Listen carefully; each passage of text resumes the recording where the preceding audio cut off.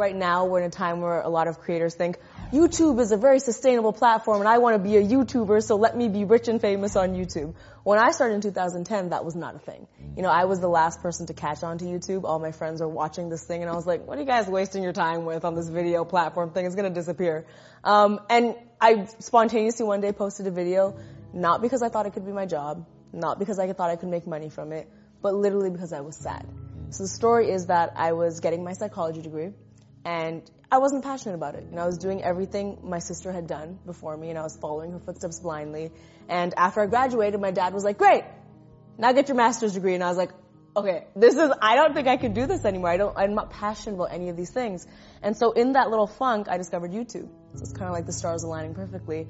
And I posted a first video really spontaneously. It was a spoken word piece about religion. It was very, very, very bad, and it got 70 views. And I think I just fell in love with having a goal during that downtime and learning something new, something I wasn't trained at.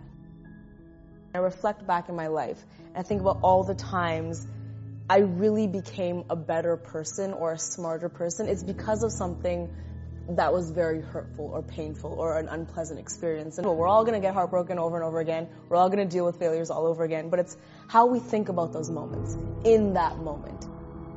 Allow myself to be upset when I'm heartbroken. Allow myself to feel failure, but not be down in the dumps about it for too long. Not be like, oh, well, I'm worthless, or oh, well, this is just how it's meant to be and the world's against me.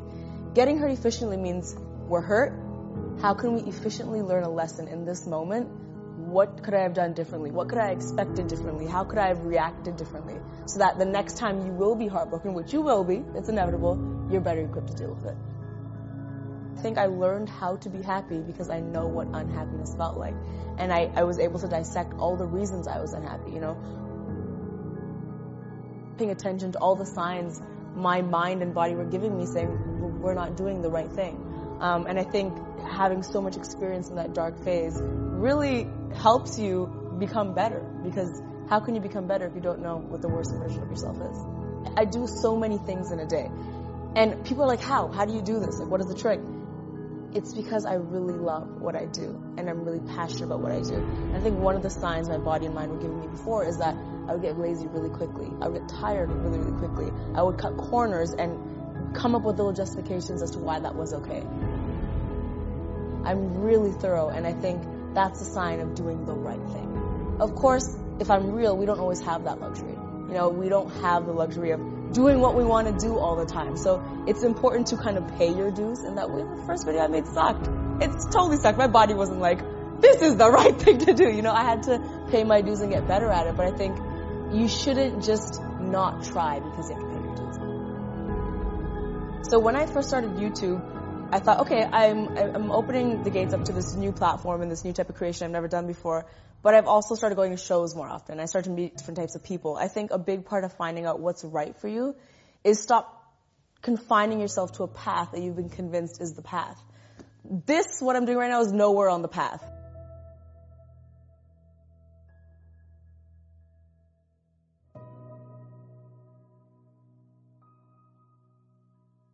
There's so much out there that you don't even know exists. And I'm a testament to that. I make videos on the internet. Ask my mom if she thought that could have been a job when she was growing up. You know, so I think it's all about just really getting out there and seeing what's available. There's some mornings when I wake up and I'm like, I don't even care how tired I am. I'm so excited about this day. So I think being excited to wake up, also, you'll just see it in your energy, I think, as well. The little pep in your step I have when I'm walking to set is really telling. Also, the people you surround yourself with. I think when you start to get surrounded by people, and my team is a great example of this, that really bring out the best in you, and you feel yourself growing. But this entire career path has been everything but comfortable. No part of it's comfortable. So even on the days when I come home and I think, that was horrible. That audition was horrible. I can literally feel part of me evolving as like, okay, but you did it and now you know for the next one what to do. You'll know what to expect for the next one. And those scary things are all signs that you're doing the right thing because you're growing. I have this thing where I like to visualize things. I know because it's easy to talk about all of these things and then talk about Tumblr quotes and like, oh, cool, success. But when you're actually down to it, it's hard.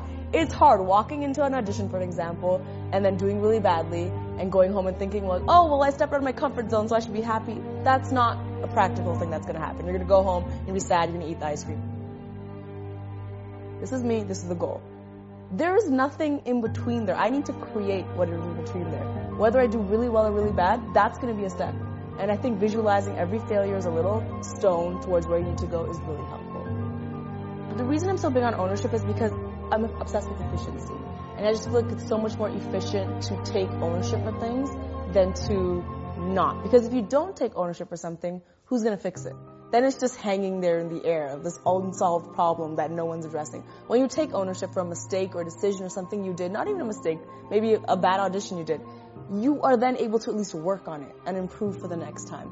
If you don't take ownership, like, oh, it was the casting director, oh, it was because I was sick, it was because of whatever, you've literally said, okay, I need to change nothing now. It's not in my control. Taking ownership means you've taken control to actually make a different impact the next time you do that thing. I'm on a roller coaster just like everybody else. It's okay to feel crappy sometimes. I think it's important to feel crappy sometimes. Your self-worth has to come from not only yourself, but your environment.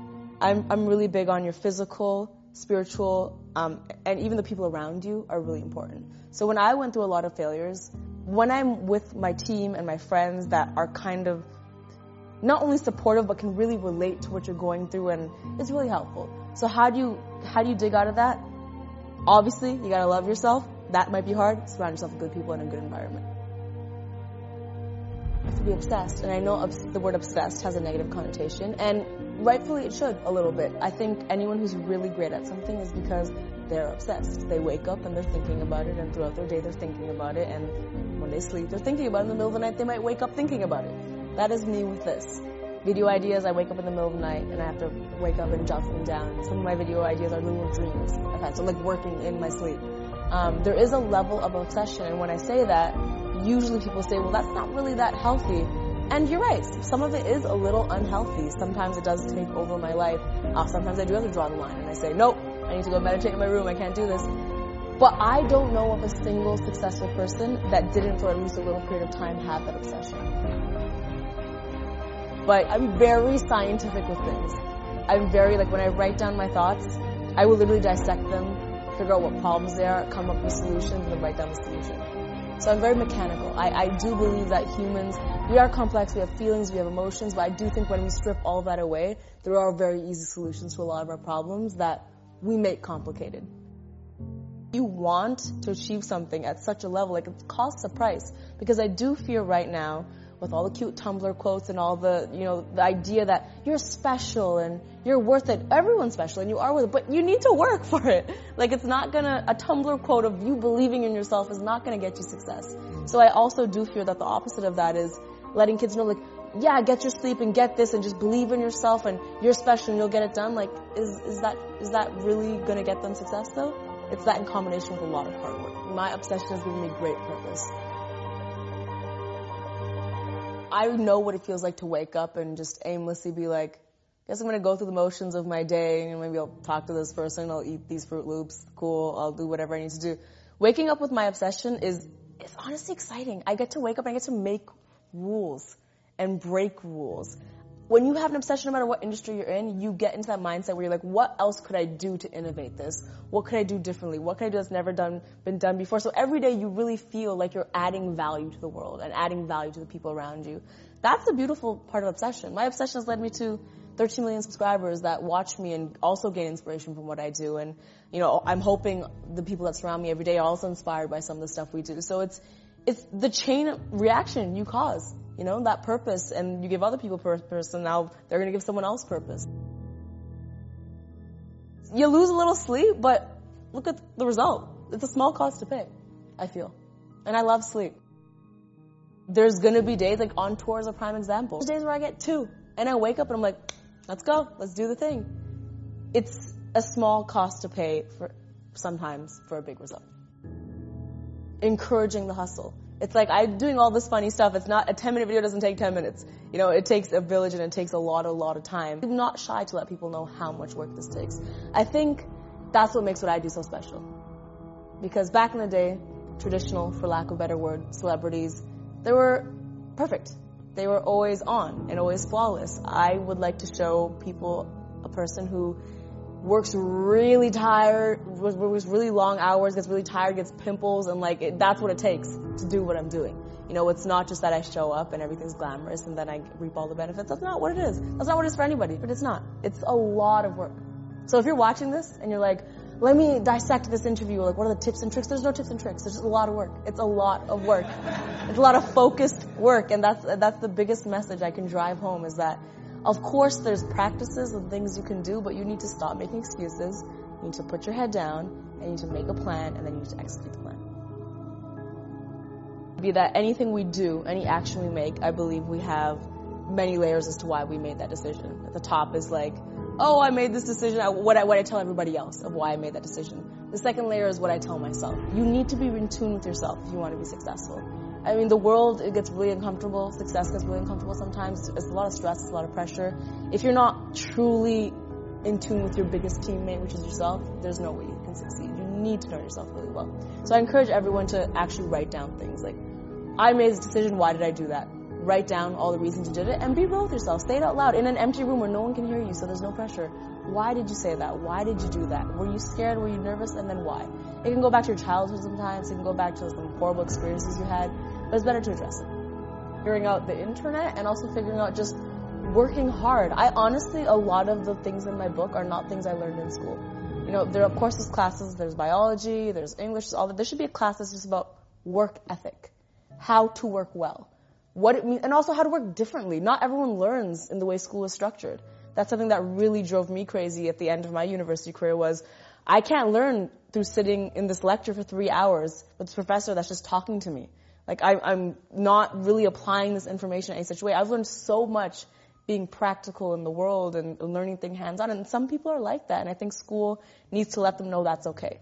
Because a lot of kids leave school thinking, I didn't learn how everyone else learned, so I must be dumb. No, you just might need to learn a different way. And there should be an actual class. Find your way of learning. That's what it should be called. If I loved myself, I would have got out of bed. You know, if I loved myself, that's not fair. I guess there's a lot of reasons, but for my personal journey, I guess, not to generalize, if I loved myself, I would have had goals at that time. I would have taken better care of myself. I would have spent time with my friends. My change came with not only within, but how I was treating myself outside, like I mentioned. So I stopped putting myself in a dark room. I started opening the curtains. I started to answer my friends' phone calls. I started to talk to people. The first time I ever talked to my parents about anything I was feeling really, really strongly emotionally was when I got out of that depression. Prior to that, for all the years of my life, I'd never had a conversation with my parents that was like, this is what I'm really feeling inside. And so I started to accept that I needed help and I needed to talk to people. I even started dressing differently. I was like, these shoes are fun. I'm going to wear these shoes. They just make me happy. And it was making all those small decisions every single day. A lot of positive self-talk as well. I think, you know, even now when I accomplish something, I don't care how many people come up to me and say, congratulations, you did really well. This is a cool thing. When I lie down at bed, I literally hug myself and I'm like, you did really good. That was a really good thing you did today. Even today, with all the people that are validating me, it still means something for me to tell myself, you did a really good job. If I'm having a bad day, this is something I've practiced for years, I will talk to myself as well. You know, if I had a really bad meeting, I'll get into my car and I go, that sucked. It's okay. You know what? We're going to do better next time. And it's just about being your friend. You know, just like how you would talk to another friend, you got to talk to yourself the same way. And it's a journey. There's no easy solution. There's no like, now I love myself. It's a process. It's a journey. It's going to be hard, as all things are. When someone writes something on the internet, we need to really put ourselves in their shoes. This is what I literally do. I get a lot of hate comments. Literally, I just imagine the person sitting there writing this comment, and I think, okay, I didn't write a comment like this to someone today. I didn't wake up and think that I need to write something mean to someone. Why didn't I do that? Let me think. It's because, well, one, I'm busy. I'm happy. That doesn't make me happy. Doing that won't make me happy. And I just don't see the need to do that. So why did this person feel the need to do that? You know, when you have a really, really bad day, you can't control the other driver that cut you off. You can't control whoever was mean to you. You can't control the fact that you missed the elevator. You can't control any of those things. You can only control yourself. So it's about being more proactive. How do you do that? Well, okay, if a driver's going to cut you off, play some really good music so you're in a good mood. Leave 5 minutes earlier. You know what I mean? If you missed the elevator and you were late, wake up earlier. There's solutions to all those things if you just take control and figure out what's in your control and stop blaming the environment. I think I really want to encourage people to believe that whatever they want to be, even if it doesn't exist, is possible. if you're creative, if you mix creativity with hustling hard, any job position, anything you want to become is possible. Show people what your value is, and then they'll pay you for your value. I felt that when I decided to take that year to hustle really hard, that backup plan was always in my mind as something to fall back on. So anytime I would work really hard, I would think, oh, well, if I don't figure this out, I have that backup plan. And if this video stuff doesn't work out, then I won't fail because I have that backup plan. But because I was doing that, I think I wasn't putting the 2,000% effort I needed into things because there was always that safety net there. When I officially decided, no, I am not going to do that. I'm going to do what I set out to do, which was do entertainment, and in this year, I'm going to become successful. I started doing things with so much more effort and relentlessness where you could see the difference in the result. And I know that's really scary, and a lot of parents disagree with me when I say this, but I think it's important. I think, kids need to be given credit. I think if they have a plan A and really, really give it their all, and see years and years from now it doesn't go anywhere, they will figure it out. I think kids these days are really smart, and they have a lot of options, and they have a lot of resources. And the fact that I'm sitting here with the career that I have is a testament to that.